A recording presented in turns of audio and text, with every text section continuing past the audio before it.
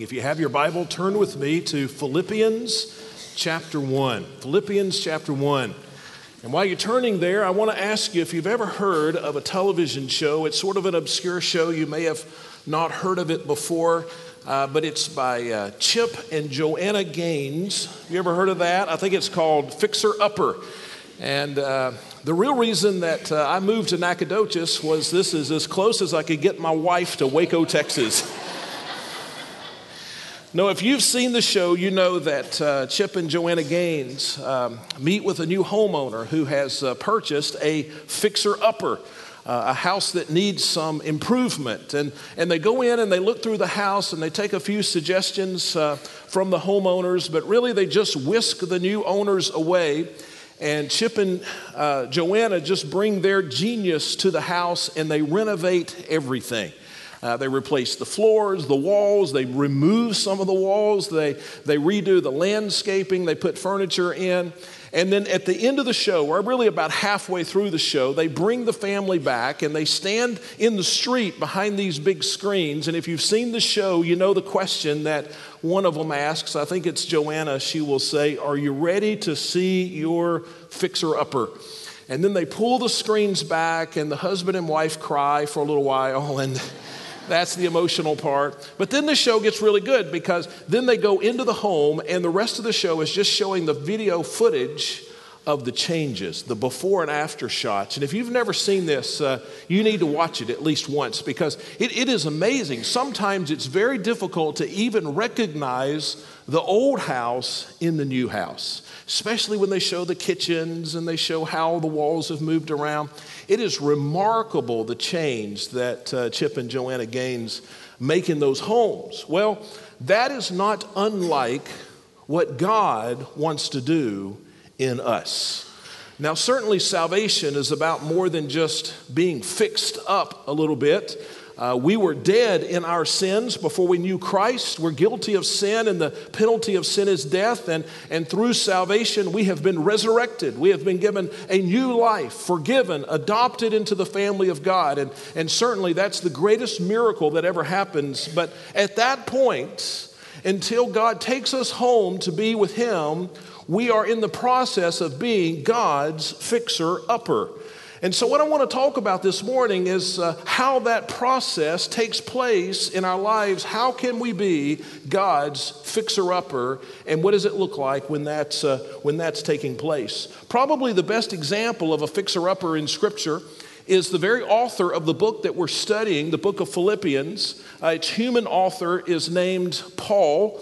And Paul was a man prior to being a Christian who persecuted Christians. In fact, he was the man who was charged with hunting Christians down, people who proclaimed Jesus Christ, arresting them, and then having them executed because of their faith in Christ. And so that was his job, that was his passion in life, until Paul encountered personally Jesus Christ. When Paul really embraced the gospel, God saved him, forgave him, God adopted him into his family, and then God began to do the process of fixing up Paul. And by the time we get to the writing of the book of Philippians, Paul has completely changed. It's hard to recognize the old Paul in the new Paul. In fact, at this point, when Paul writes the book of Philippians, now he is in jail. And he is in jail, interestingly enough, for the same thing that he had put others in jail for. Now, he is in jail for proclaiming Christ, and he is likely awaiting his execution. And so it has just been a complete about-face. And now Paul stands condemned for the same thing that he condemned others for. And by the way, we'll see as we get to the end of chapter 1, Paul's pretty happy about it. Because Paul will say, "For me to live is Christ, and what? To die is gain." And so Paul was God's fixer-upper. And so as we go through the book of Philippians, we're going to see how we can be God's fixer-upper as well. And so we started last week in our study of the book of Philippians. We said we were going to spend 13 weeks going through the book of Philippians. We said, first of all, we should understand that this is a book, it's a short book, it's just about 100 verses long, but this is a book that tells us about joy. The Apostle Paul, as we said, was a prisoner in Rome. He was likely waiting his execution. But at the same time, the Apostle Paul was probably the most joy-filled person in the entire city. And we can see that joy as we read through the book of Philippians, and it'll be fun as we go through and try to determine why was he so joyful though his circumstances were so difficult. And so one of the things we'll learn as we go through the book is how we can know the joy that Paul knew even when we face life's most difficult times. Now, we said as well that the book of Philippians, while it's about 100 verses, it's divided into 4 chapters, and each chapter really has its own theme. And the theme of chapter 1 is the gospel of Jesus Christ. He uses that word 6 times in these few verses. The whole first chapter is about the gospel. Now, we said last week, the gospel is simply the fact, the good news, that Jesus has made a way that we can have a right relationship with God. That Jesus, through his death, has made a way that if we will put our faith and trust in him and make him the Lord of our lives, then God will adopt us into his family. That is the good news. That's the gospel. And so all of Philippians chapter 1 is just really focused on the gospel. We talked about the nature of the gospel last week. This week we're going to talk about the tracks, the marks that the gospel leaves in our lives when we embrace it. And then over the next 2 weeks, we're going to continue to talk about the gospel. The whole first chapter is about the gospel. Now, I gave you last week a little bit of a challenge. The Philippians challenge. Some of you are calling it on social media. I like that. I've challenged you to read 1 chapter in the book of Philippians every day until September 3rd. That's when we're going to wrap up this series. That's when we'll be finished with the book of Philippians for some while. Could you read just 1 chapter a day? Now, if you're already doing some Bible reading, don't stop that. Don't get out of what you're doing, but just add this to it. If you're not doing some daily Bible reading, let this be your Bible reading for the next few weeks. And if you'll read just 1 chapter a day and then write down one thing you learned from that chapter, I promise this will be revolutionary in your life by the time we get to the end. Now, I know a lot of you are doing it because you're posting it on social media, and I appreciate that. And so if you post it with the hashtag FBCNAC, and we can get on and see what everybody's posting. Every time I've pulled up Facebook or Instagram this week, I have just been inundated with people in our church and even in our community who are reading the book of Philippians and who are posting just some fantastic things that they've learned. Now, some of those things are really profound. Some of them are pretty simple, and that's just the way it'll go as you read through this. But read it and write down in your journal or online, however you want to do it, write down one thing you learn every day. Now, some of you have been doing this for a week, and so now you're on your second run-through of Philippians. Now, the first 2 or 3 times, it'll be pretty easy to find something that new that you've learned because you're just now going through it in this concerted way. But let me tell you, after you get through about 4 or 5 times, it's going to be more difficult. It's going to be tempting to just say, well, I've got everything in the book of Philippians and just move on. But persevere, if you will. Because once you get to 10, 11, 12 times through the book of Philippians, if you do this every day, you'll get through it over 20 times before we get to September 3rd. But once you get to 10 or 15 times, you're going to begin to see some things that you have never seen before and that you never would have seen had you not done this over and over and over. And I promise you, it'll be worth it. Our Philippians challenge, and even if this is your first Sunday, to hear about this, I hope you'll just join in with us. And even if you don't get every single day, just pick up where you left off and let's see how many days we can get, and let's read together over and over through the book of Philippians in these few weeks.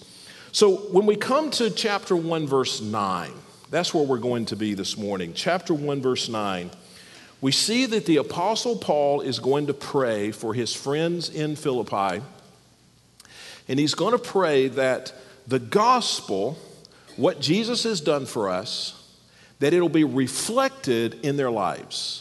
That their embrace of the gospel will make a difference in their lives. That something will be different about who they are because of their exposure to the gospel. That the gospel would leave some footprints, some tracks in their lives. And you know, for us, if we've embraced the gospel, you ought to be able to see it in how we live. You ought to be able to see it in our attitudes. You ought to be able to see it in our daily lives. And so when Paul prays for the church at Philippi, that they would know these things, that they would experience these markers for the gospel, he also, by extension, prays for us that each of us will also have these same indicators, these same signs in our lives. And so we're going to read verses 9 through 11. It's just one sentence in the original language. And I'll tell you, we really have to put our thinking caps on to get through this. this sentence. It's a complex sentence. In fact, I'd love one of our English professors out there to diagram this for me this week and send it to me. I tried to do it this last week, just my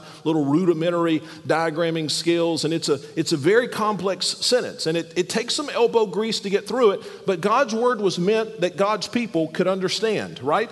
And so if we go through this just a little bit at a time, we'll be able to see clearly, here are the markers of the gospel in our lives. So look at verse 9. He says, "And I pray this, that your love will keep on growing in knowledge and in every kind of discernment, so that you may approve the things that are superior and may be pure and blameless in the day of Christ, filled with the fruit of righteousness that comes through Jesus Christ to the glory and the praise of God." Here are the things that ought to be evident in our lives if we've embraced the gospel of Jesus Christ. Number one, there ought to be a continual growth in selflessness. There ought to be a continual growth in our life in selflessness. Now, let's look back at verse 9, because I want you to see this in the text. He says in verse 9 that I pray for this, that your love will keep on growing. Your Bible might say that your love will abound still more. He's talking about growing love. Now, if we're not careful, this is one of those phrases that will just sort of pass over in Scripture. Of course, everybody ought to love more. And we don't, if we're not careful, we don't catch the real practical application of this. But it's here for a reason. This is not just some sentimental phrase, meaningless phrase. This is here for a reason. What does he mean when he says, "I pray that your love will continue to grow"? Well, if you notice, the word love is not really given an object here. He doesn't say your love for God or your love for your fellow Christians or your love for people outside the church. It's just a general, your love. So what does love mean? Well, love, and listen to this, because when you really catch the definition of love, it'll change how you love people and how you love God. Love, when you boil it down to its essence, means this: to put yourself last. To love somebody, to love something, to love the Lord means always to put yourself last. So how do you love your spouse? How do you love your spouse? Well, you see that your spouse has certain interests. You see that your spouse has certain needs, and then you have things that you want to do. You have your own needs, but when you put your spouse's needs ahead of your needs, then you have shown love to your spouse. See, oftentimes we think about love and we think about this sentimental thing and, goosebumps and things like that. But that's not what love is. Biblically, love is recognizing that you have needs and that somebody else has needs and putting their needs ahead of your needs. That's love. When you love your parents, what does it mean for a child to love his parents? Well, for a child to love his or her parents, he recognizes that his parents have certain desires. That his parents want certain things to happen. And even though the child wants to do his own thing, when he does what the parents want him to do instead of what he wants to do, he puts himself last. He has just shown love to his parents. How do we show love to God? Well, we show love to God the same way. We recognize that God has things that are important to him, that God has certain expectations, that God has not needs, but God has desires, and we have desires. And when we submit our desires to him, and we do what we know pleases him instead of what might please us, then we show love to God. Love simply means to put yourself last. And so here he says, one of the marks that you've embraced the gospel, one of the things that will happen when a person is genuinely saved, is that your love, you're putting yourself last, will continue to grow. Now, why is this so important? Well, I think it's important for a few reasons. First of all, it's important because when we put ourselves last, we are being Christ-like. Christ-like. We're going to see, especially in chapter 2, when we get to Philippians chapter 2 in a few weeks, we're going to see that Christ, his whole life was about putting himself last and putting other people first. In fact, in Philippians chapter 2, it's going to say that Jesus, though he had the privilege of being God, did not consider that as an opportunity to bless himself, but he considered this power, this wealth, as an opportunity to bless us. And so he came and he was born and he lived and he died a sacrificial death. You see, Jesus was all about putting himself last and putting us first. And so when we do that, we are being Christ-like. Christ-like. That's why it's important. It's also important because this is the true mark of maturity. How do you know if a Christian is a mature Christian? Are you a mature Christian? You know, oftentimes we want to measure maturity by Bible knowledge. Well, I'm a mature Christian because I know a lot about the Bible. But you can't measure maturity on Bible knowledge. You can't measure maturity on how long you have been a Christian. I know some people have been a Christian for 40 or 50 years, but spiritually they're infants. They've not matured at all. And so you can't measure it by Bible knowledge. You can't measure it by how long you've been a Christian. So how do we measure it? Well, you measure it by selflessness. You measure it by how often you hear this voice in your head that says, I should have it my way. But you respond by saying, no, I will consider others as more important than myself, which is a verse we'll get to in Philippians chapter 2. It says exactly that. But it's when you are selfless, then you are mature. That's the mark of maturity. I wonder how many of you parents, when your kids were young or while your kids are young, you have them stand against the wall or the back of the door, and you take a pencil and you make a mark on the wall. Any of you did that just to show how tall they've grown? And then so 6 months later, you have them stand there and you put another mark. Now, why do you do that? Because you do that because you want to have some visual representation that they're growing. You want to have something you can celebrate. You want to have something that you can see that shows that they are growing, that you can show them that there's some real growth that's taking place. Now, what is the way that we can measure our spiritual growth? I mean, it's not a mark on the back of the door. So how do we measure our spiritual growth? Well, you ought to be able to see real, tangible ways in your life that you are growing in your love, that you are growing in your practice of putting other people ahead of yourself, of putting the needs of others, the desires of others ahead of your own needs. You ought to be able to see it in the way you spend your money or the way you give your money. You ought to just be able to see some ways that I am putting the needs of others ahead of my own personal needs. You ought to be able to see it in how you spend your money. You ought to be able to see it in how you invest your time. I was so impressed this last week to see so many adults come and work in Vacation Bible School. I know some people took off work for a week. Some people took their vacation for a week. It cost some people greatly, but they were committed to coming and serving in Vacation Bible School. And so you ought to be able to see in the way that you invest your time that you're putting others ahead of yourself. And you ought to be able to see it in the things you complain about. If you just listen to the things that people complain about, you can tell a lot about their heart, right? And if your complaints are all about it's not fair to me and I had to wait in line too long and somebody hurt my feelings, if your complaints are all about you, then that says something about your spiritual maturity. We ought to be able to see in real ways in our lives that we're putting the needs of others ahead of our own needs. And so he says that when we embrace the gospel, the first thing that ought to happen in our lives is that we ought to continue to grow in selflessness. That ought to be true of all of us. But let's continue reading because I want you to see the second way the gospel is reflected in me, and that is this. We will have our conduct informed by Scripture. Our conduct informed by Scripture. So look back at verse 9. He says, I pray this, that your love will keep on growing in knowledge. In knowledge. Now, he doesn't say, I pray that your knowledge will grow.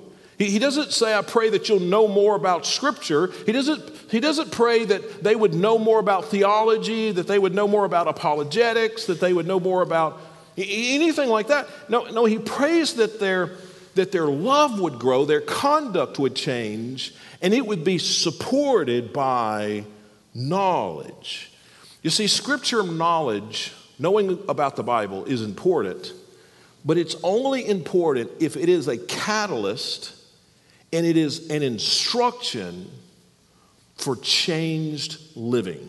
Does that make sense? Just to know more about the Bible and it not impact how we live is not helpful, it's not valuable Bible knowledge. When we study the scripture, it ought to be so that our lives would change. That's why he says that I pray that your love, your conduct would grow and change based on the knowledge that you have. The reason I preach and the reason any preacher preaches, if he's true to Scripture, is not so that you will know more about the Bible.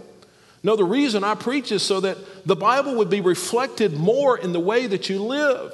The reason we're doing this Philippians challenge is not so that you'd be an expert on the book of Philippians. The reason we're doing this Philippians challenge is because I want our lives to change over the next 13 weeks.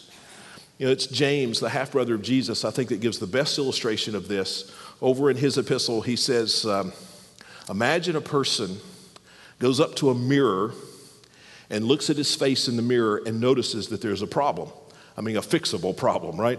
And so he notices that he's got some ketchup or some mustard, on his cheek or something, and he notes the problem. I have ketchup on my face. And then he walks away from the mirror, and he never does anything about the ketchup on his face. And James says we would call that person a foolish person, because the whole point of looking into a mirror is so that you can fix what's wrong. And the whole point of looking into God's Word, to studying God's Word, is so that God would be honored and we could fix what is wrong. One of the marks of a person, one of the ways the gospel is reflected, I should say, in the life of a person who knows the Lord, is that our conduct will be informed by the Word. Now, the third thing, let's continue to read. We're still in verse, let's just go back to verse 9, because this is all linked together. He says, I pray this, that your love will keep on growing in knowledge and in every kind of discernment.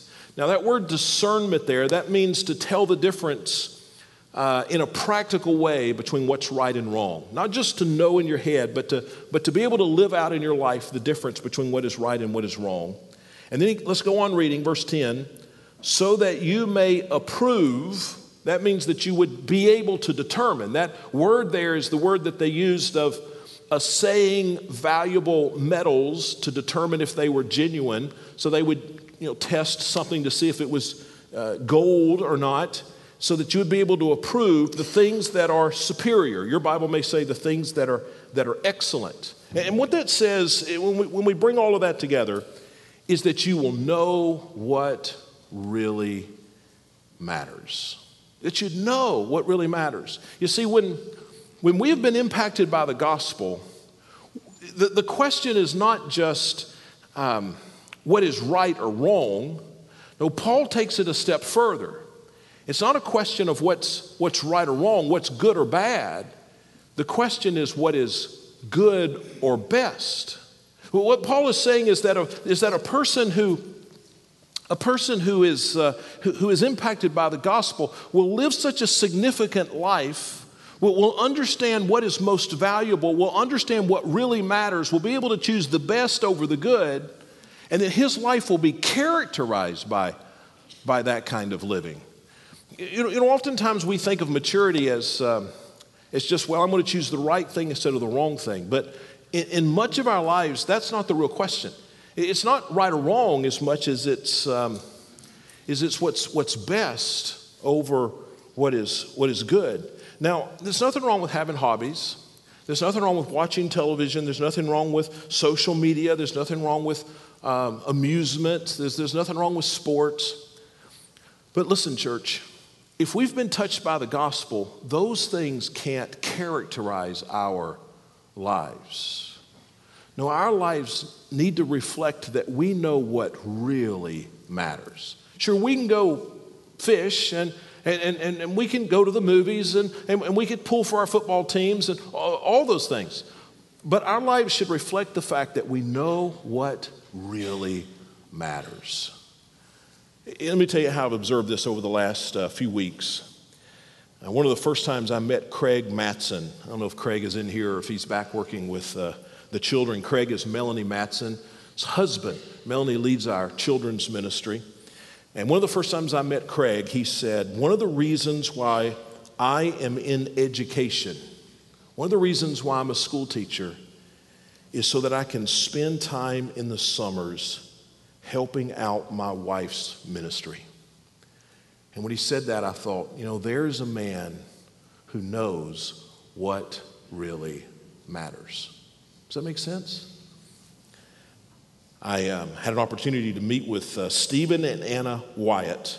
6 weeks ago or so. I heard they were going on a mission trip. Stephen and Anna, many of you know them. They just had a new baby this week, adopted a new baby this week, and so I'm sure they're on cloud nine this morning. But I'd heard about 6 weeks ago or so that they were going on a mission trip, and I wanted to hear about it. And so I sat down with them, and I said, well, tell me the story. And they said, well, our 10-year anniversary, wedding anniversary is coming up, and we're trying to figure out where we wanted to go for our 10-year wedding anniversary, and we decided what better place to go than to go to Cuba and share the gospel with lost people for a week, because we want to leave the right kind of legacy for our children. And I thought, there's a couple who knows what really matters in life.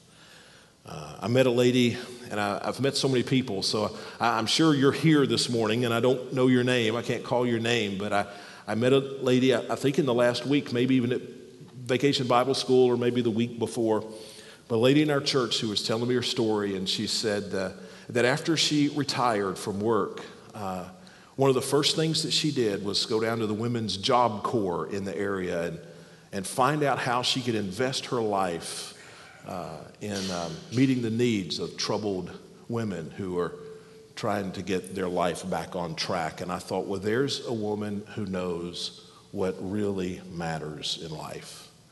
I know we had a bunch of men in our church, Dale Frist and John Schoenrock and John Young and Jim Shipp, and there's some others, I'm sure I don't know all their names.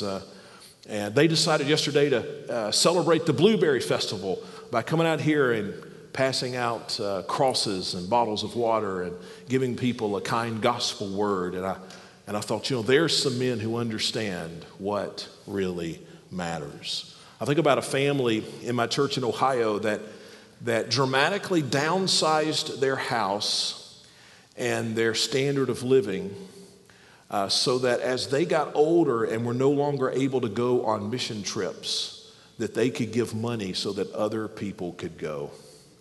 And I think there's some people who know what really matters. You see, one of the markers that you'll see in the life of someone who has really embraced the gospel of Jesus Christ is that they will exhibit truly significant living. The fourth one is that someone who is following the gospel, who's embraced the gospel, will show signposts to the glory of God. Signposts to the glory of God. So I want to go back and continue reading in verse 10. He says, so that you may approve the things that are superior, and that you may be pure. So that talks about purity. There'll be purity in your life. And blameless, that speaks of your integrity, that you'll have integrity in the day of Christ. And then verse 11, filled with the fruit of righteousness that comes through Jesus Christ. And so you'll have the evidences in your life of the work of Christ. But then notice what it says, to the glory and to the praise of God. What he says is that the purpose of all of this, all of the purity that you have in your life, all of the integrity that you have, all of it is for the glory and the praise of God. In fact, if you go back, and here's where it's helpful to diagram this whole sentence. If you go back and look at all that he mentions in verses 9 through 11, he says that everything has one purpose. Everything we do is for the glory and the praise of God. You see, for someone whose life has been impacted by the gospel of Jesus Christ, you'll see all throughout their lives these signposts that point not to themselves, but to the glory of God.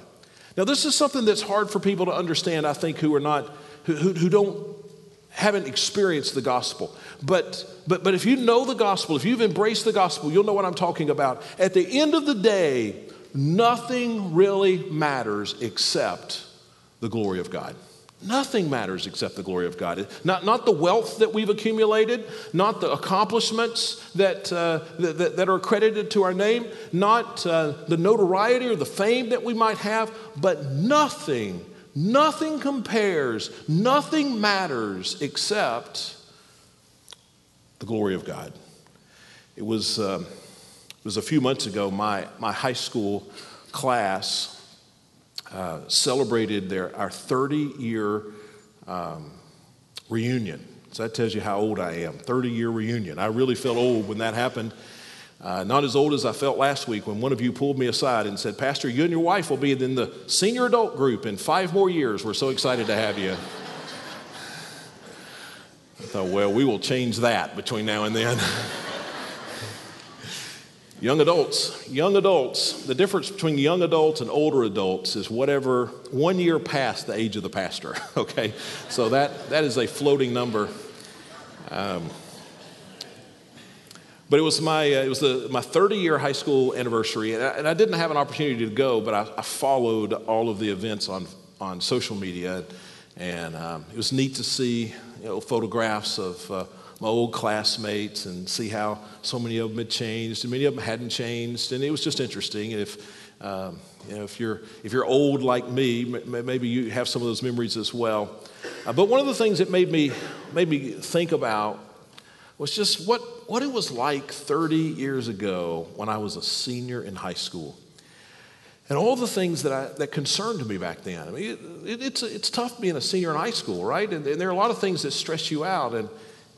And so when I was a senior in high school, who was friends with whom was very important. And I can remember all the stress about, who are my friends and who calls me their friend and popularity. And that was a big deal. I mean, we stressed over that. There was a lot of energy that went into that. Who was friends with whom?